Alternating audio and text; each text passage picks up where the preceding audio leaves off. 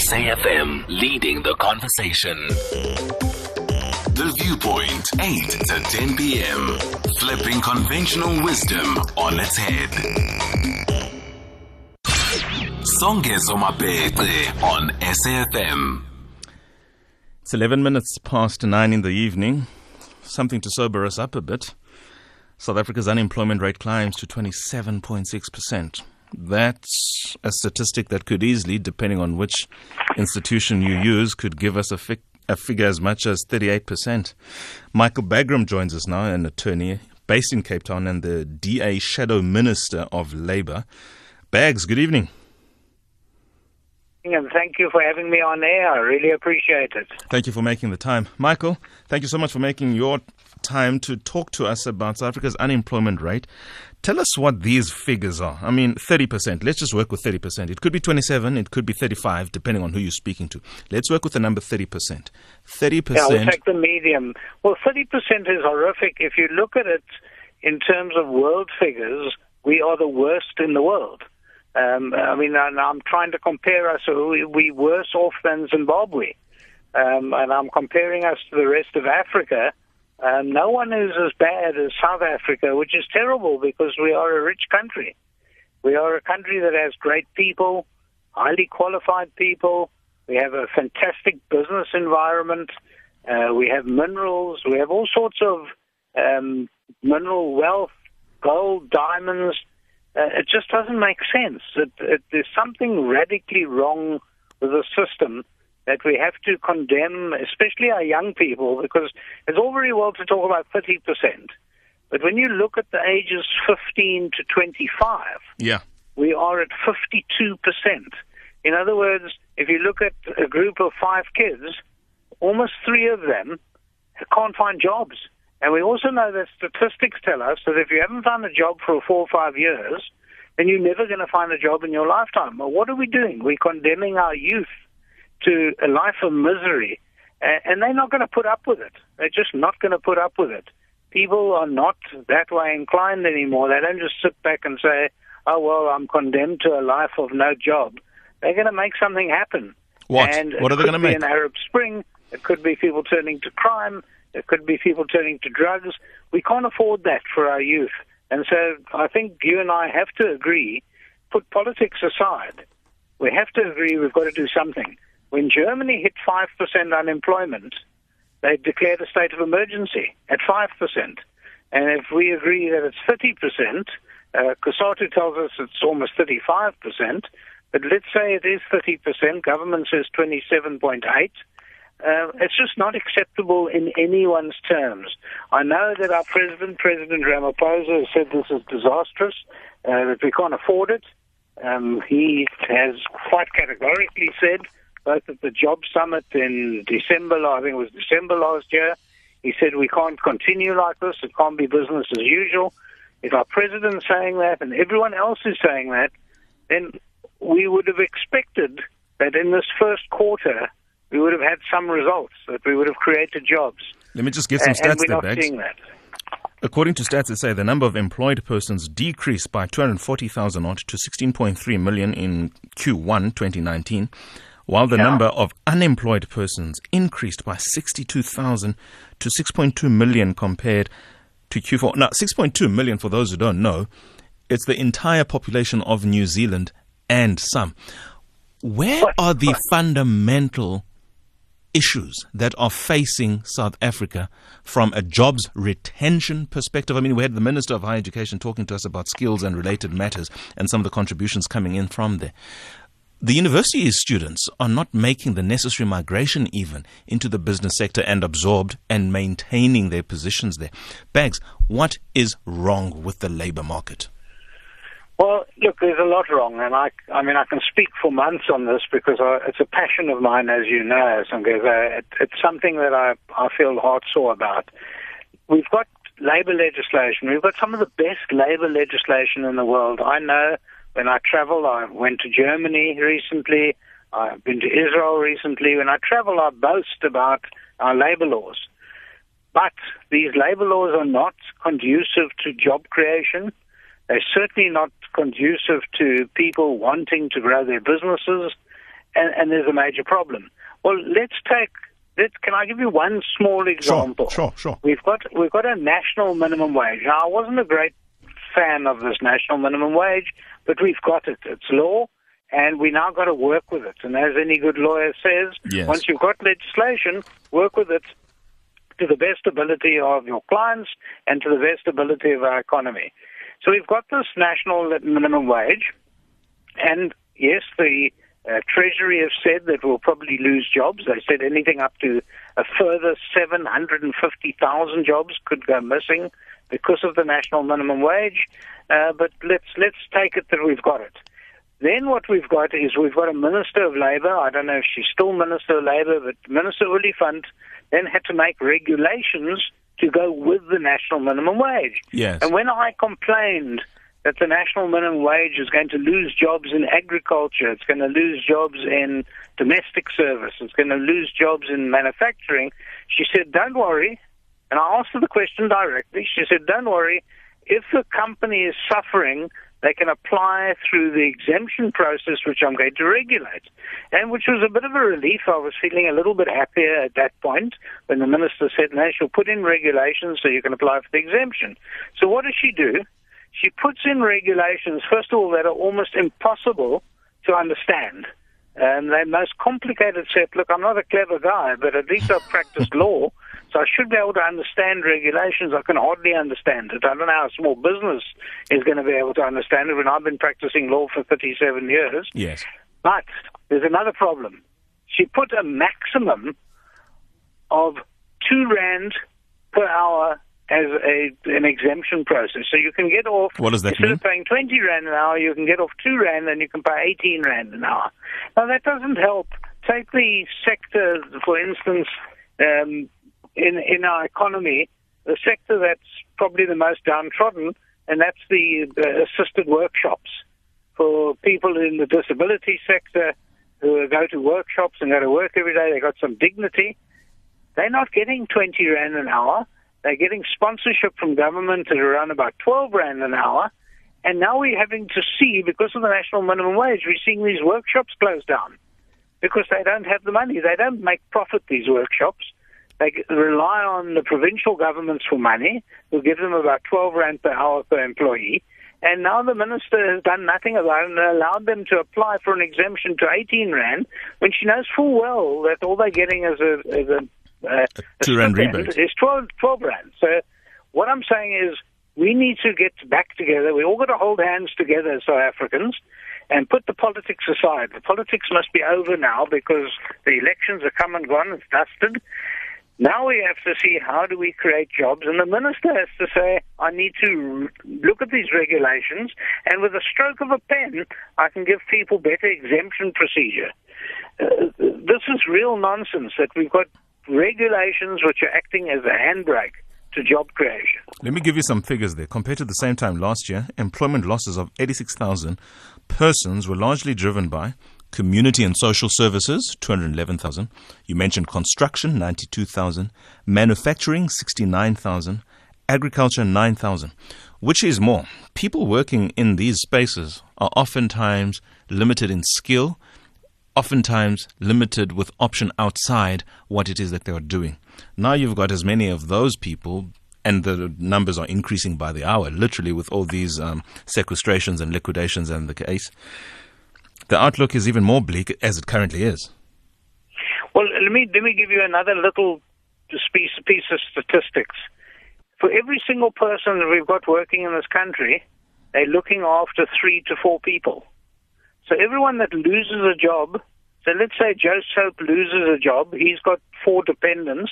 It means 5 people have gone into the poorhouse. And he is unable to look after the people that he's looking after. We have thousands of households in South Africa where not one person in the household has a job. I mean, that's impossible, absolutely impossible. And it is looking bleak because the government is not doing anything to create an environment that makes it easy for small business to create jobs. I think also most of the economists world over, and I agree with them, are saying that the job creators of the future are small business, not big business. Big business has got money. They can mechanize, they can computerize, they can go on to the fourth industrial revolution. They can do all sorts of fancy things without people. We can go into factories in the Eastern Cape now that manufacture cars that used to employ 10,000 people, and they only need 100 people because they're all technicians. Yeah, let's talk about... That's not what we're looking at. We're looking at small business. So we've got to concentrate in South Africa on small business, and we've got to concentrate on businesses that create jobs, that need people. We don't want businesses that can create machinery through machinery. We want jobs that actually have real people with real skills walking around doing the work. And so that's small business. And if it's small business, then we need to start creating exemptions for small business. There are two words that made America rich.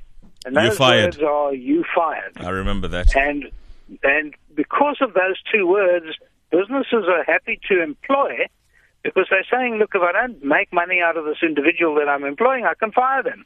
In South Africa, you're saying it's easier to get a divorce than fire someone. And I can tell you that because I'm in that business. I know that I'm often on the side of the individual, and I can then run that business into the ground because they fired someone. And even if my client had done something really naughty, I can still get them money. So the system is geared against the business, geared against the small business. Big businesses have HR teams, they have lawyers, they have all the fancy things that you need to go and fight. But small business doesn't have that. And so they employ two people. One of them causes trouble, you fire them, and then you can hold them up in the Commission for Conciliation, Mediation, and Arbitration for months. And then you can even take them to the labor court. And then you can bankrupt the small business. Look, that's good fun for lawyers. Sure. But it's not exactly conducive for small business to think, okay, well, let's create a job. Bags, hold that thought. It's 21:23. We have to take a quick ad break. If you have any questions for Michael Bagraims, who's an attorney, labor law attorney, please give us a call. He's more than happy to answer your questions, specifically even personal questions that you might have for him, questions that might pertain to your environment in the workplace. Do so on this understanding, please. This does not constitute legal advice. You do not have a claim against SAFM. You do not have a claim against SABC. You do not have a claim against Songezo. You certainly do not have a claim against Michael Bagraims. It's nothing more than a conversation. It's going to offer you leads, something to think about. Stay tuned. It's 24 past. The Viewpoint, 8 to 10 p.m. Flipping conventional wisdom on its head. Songezo Mapete on The Viewpoint. Michael Bagraims is on the phone talking to us about the latest labor statistics. Very sobering reads. More people by the hour just about losing their jobs.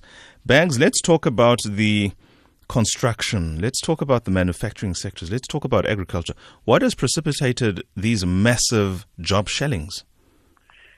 Well, look, I'm a little bit uncertain about this, but I must tell you, the national minimum wage came in on the 1st of January 2019. Yes. The Treasury beforehand warned us that we're going to lose 750,000 jobs because of the national minimum wage. The Ministry of Labour poo-pooed the Treasury and said nonsense. Well, this is the quarter that tells us what's happening. This is the quarter that tells us we've just lost 12,000 jobs from agriculture. Now, this is very unfair because these are blue-collar workers in agriculture. They don't have specific skills to go into the computer industry or the banking industry or into law. Yeah. These are people who rely on, and when you lose an agricultural job, it's very hard sore. And I'll tell you why. It's not just a job. It's your family's home. It's your environment. It's everything. Because you live on the farm and you lose that job, you're out in the cold. You'll be on the side of the road. And that's 12,000 people. You multiply that by 5, because those are the amount of people that are going to be on the street. We're looking at enormous problems.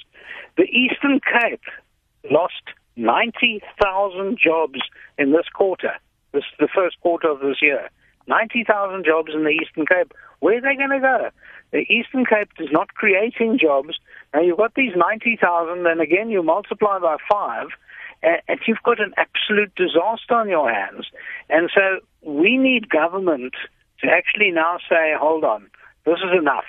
We can't take this anymore. We have to create an environment where we can start the sector, the private sector, creating government can't create jobs.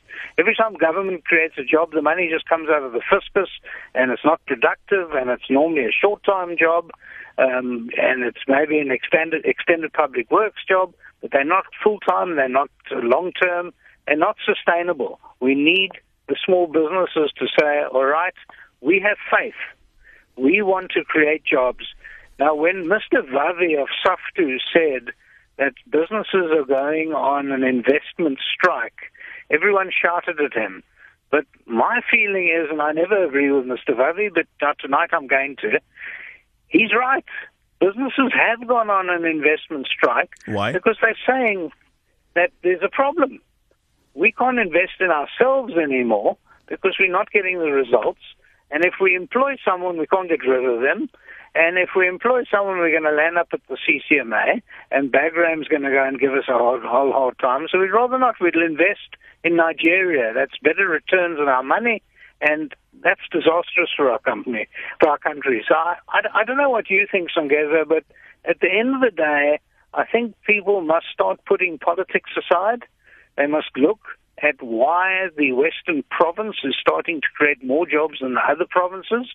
They must look at red In which tape. sectors are you talking about? Sorry? When you say Western province, of course you're talking about the DA.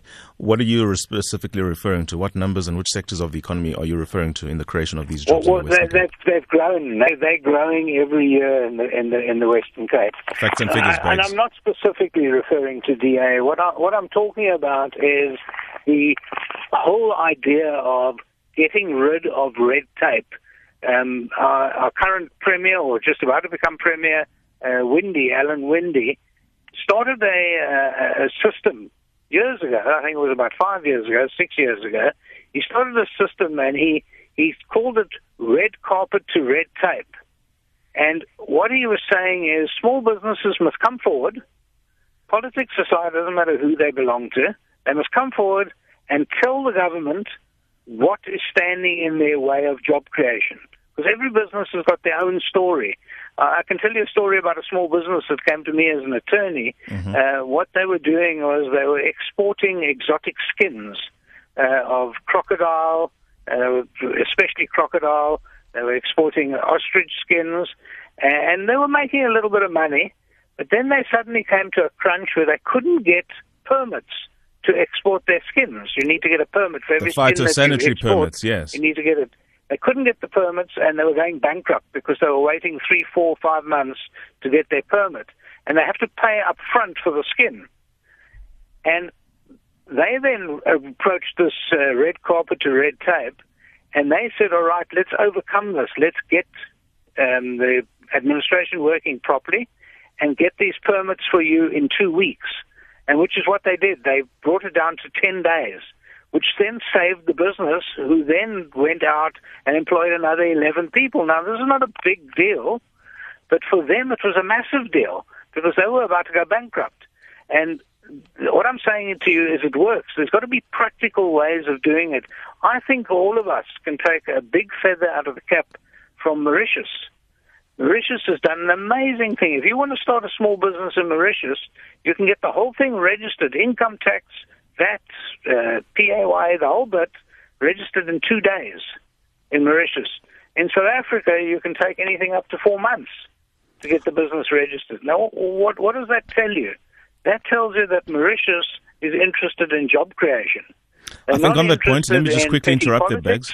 Sorry, I just want to let the listeners know. I mean, if you just want to understand what Michael Bagram is talking about in terms of comparing South Africa to other countries in specific sectors and in particular indicators, I would strongly urge you, fellow South Africans, to go and find that World Bank report. It's called Doing Business, and the latest edition thereof is the 2019 one. It's about a month or two old, possibly, and it has about 12 indicators, including registering a business, securing construction permits, securing all manner of permits and establishment as a business. So in other words, it looks at the process of idea to up and running, even to the extent of settling disputes and your interface with fellow businesses and government. Just find that Doing Business report to better understand these facts and figures, more especially how South Africa compares in key sectors of the economy as it pertains to doing business in the true sense. World Bank report, it's called Doing Business 2019. Get that report. Michael Bagraims, let's talk about the fundamentals in South Africa. President Ramaphosa is now going to be given the mandate for the 6th administration. The DA... Wait, Michael. Sorry? We now need to have a pact of kind.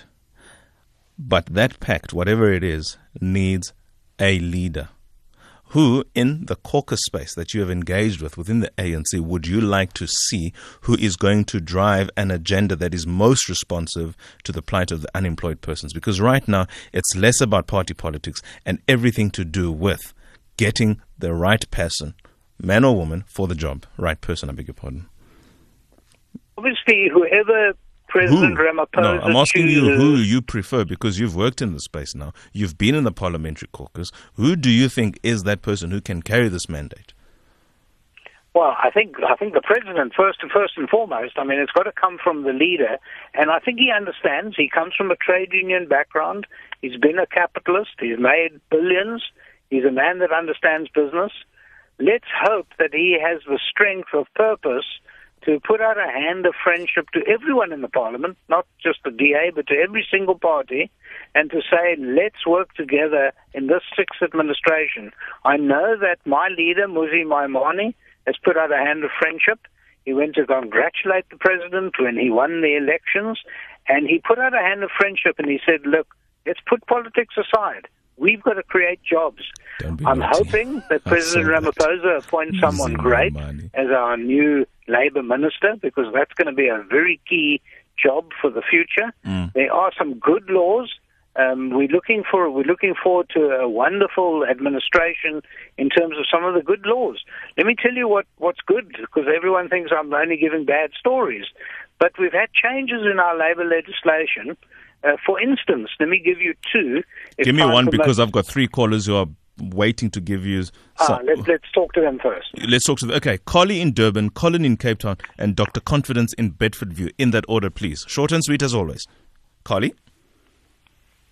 Good evening to you, Sangeso. And to your attorney, Michael Begum. I really miss Michael Begum on the SAFM show. He took off the law report, where Michael Begum used to sort of lead that section of the topic. And you have the best in the business there, Songeso, who knows who knows the labor law and the country. And I used to really enjoy him, and it was so much. He was so informative to the nation, and all the people that have problems with the employment and so on. And it's a really miss that he's not in the air anymore. I thank you for getting him. Thank you so much. The last question that you asked him, who you think Mr. Ramaphosa is going to appoint? I think it should be him, Mr. Michael Begum. Thank you so much. Wishful thinking, Bags. Don't get your hopes up. Colin in Cape Town. Good evening. Quick question for... It's the first time I'm calling in here. Thank you so much, Colin. I can't remember your name now. Good evening, Michael. I've listened to Michael Bagraims so many times on the radio in the labor law. But now what I've discovered now, and after a couple of good years, job losses is it's actually caused by unions. Unions know what they can bargain for. But if their members want, say for argument's sake, 12,000, unions should be able to say, look here, it's impossible what you're asking for. They are scaring investment. Strikes. You know how many strikes we have per year? And I agree with Michael Bagraims. One guy loses his job, there's 4 to 5 that's gone. 1,000 lose their jobs. There's 5, 6, 7,000 people. So therefore, I would say one thing: the government must get our labor law in order. Our unions, you just hear of strikes. I just heard the other day they are striking again for 14,000 rand. Hey, with the garbage collectors and things like that. It's impossible to pay people like that. And I would like Michael to talk about that. The unions. All right, no, I think I've got the gist of your question. Thank you so much, Colin. We have to move on to Dr. Confidence in Bedfordview. Thanks for holding, Dr. Confidence. Good evening, listeners, and good evening, Mike. I've listened to Mike, and I am very disappointed because whatever that he has been saying is a repetition of what the social partners, that is government, business, and labor, have been saying over 13 years, where there has not been any economic growth. The low economic growth trap, they have not been able to unlock it. They are repeating the same thing all over again. The biggest problem here is that the social partners and people like Mike are not prepared to hear poor South Africans, but they are very eager to bow to the rating agencies. Economics 101 teaches us that household expenditure is one of the key things that can be used to grow the economy. So instead of being obsessed with job creation, which has been done from 1994, we have got to be talking about balancing job creation with job placement, with prioritization of unemployed South Africans, especially into the private sector.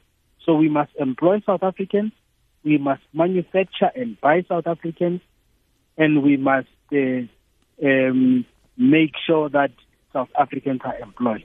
Thank you. Thank you so much, Dr. Confidence. Bags, you got 3 minutes to reply. Oh, what a pity. Can you imagine? We unfortunately have just lost Michael Bagram, but we'll certainly try and get back to him. I hope we haven't lost him because his battery is flat. But it's 22 and we've got all of 5 minutes.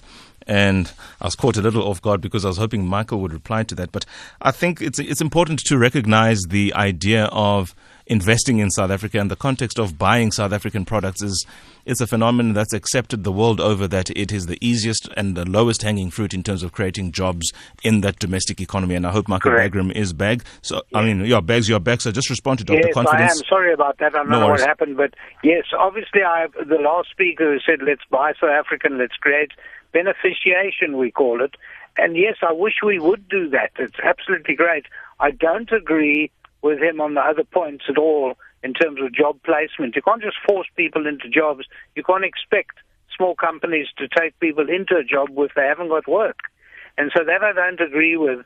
In terms of the other comments, yes, they're well and good, and we do have ways and means of getting our economy going. I think at the end of the day, we can look forward to a good 5 years. We can look forward to changing the way we do things. We can't have business as usual because we're going to carry on losing. We've been losing jobs every quarter since 2013. So there must be something wrong. We've had 6 years of job losses every single quarter. What did we do right under President Mandela? Why did we grow our economy? Why did we grow the employment figures? And maybe we must look backwards and say, what did we do right in those early days when we had a new government under President Mandela? It worked. Too capitalistic friendly, possibly. Sorry? Possibly too friendly towards capital and the legacies of apartheid in terms of exploitation in the workplace. Do we pay sufficient attention to that? And talking about now, I want to incorporate the work of the unions. The exploitation in the workplace, Michael Bagram, is staggering, and we don't pay enough. And you seldom ever speak about that. Correct. That is true. And I don't agree with the speaker who phoned in and said we must get rid of the unions. Unions are an integral part of our economy. Our modern economy has to have unions because people can't afford lawyers. They need to have some sort of protection. But unions can also make things work. And yes, if you're going to have exploitation, then you're not going to get the correct movement of capital. We can't have the exploitation, but I'm not calling for that. I'm calling for deregulation. But that's exactly what it leads to, for the most part. In a country and in a community such as ours, with all these socioeconomic disparities, Michael, I mean, it's obvious. I don't have to have a full-on conversation to convince you that these things happen. Marikana was a classic case, and 44 of our men and women died there. 44.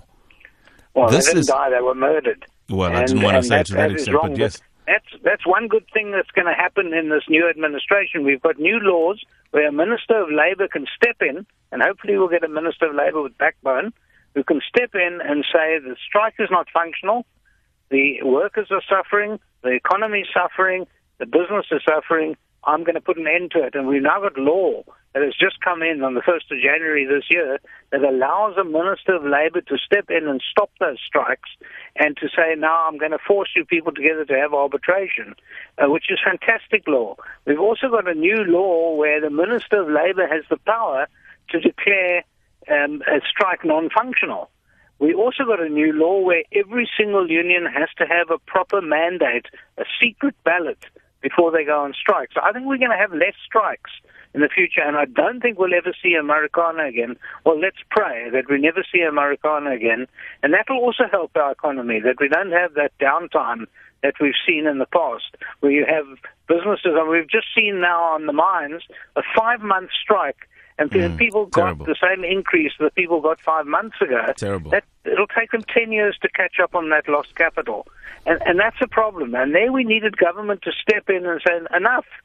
The businesses can't behave this way. The people can't behave that way. And the fiscus is losing out at the end of the day. So I am hoping that we see some goodness come out of this new administration. I know that the Democratic Alliance has put out a hand of friendship to every single other party. Okay, Bags, this is where we have to cut it now. Not only is Michael Bagram, it's 21:44. This is not a political campaigning, but nonetheless, I didn't expect anything different from you because that's how you do things. But I appreciate your time, and you're a good friend of mine. I appreciate most certainly your candid response to all the questions that came through. It's a pity we didn't have enough time. But thank you so much, Michael, for availing your time, and we'll certainly have you on a short leash because this conversation is far from over. Thank you. Thanks ever so much for having me on air. Michael Bagram, attorney in Cape Town and MPL, member of the Parliament, I beg your pardon, for the DA, Shadow Minister of Labour. It's 21:45. It's time for a quick ad break before we go to our daily soapy, The Paper.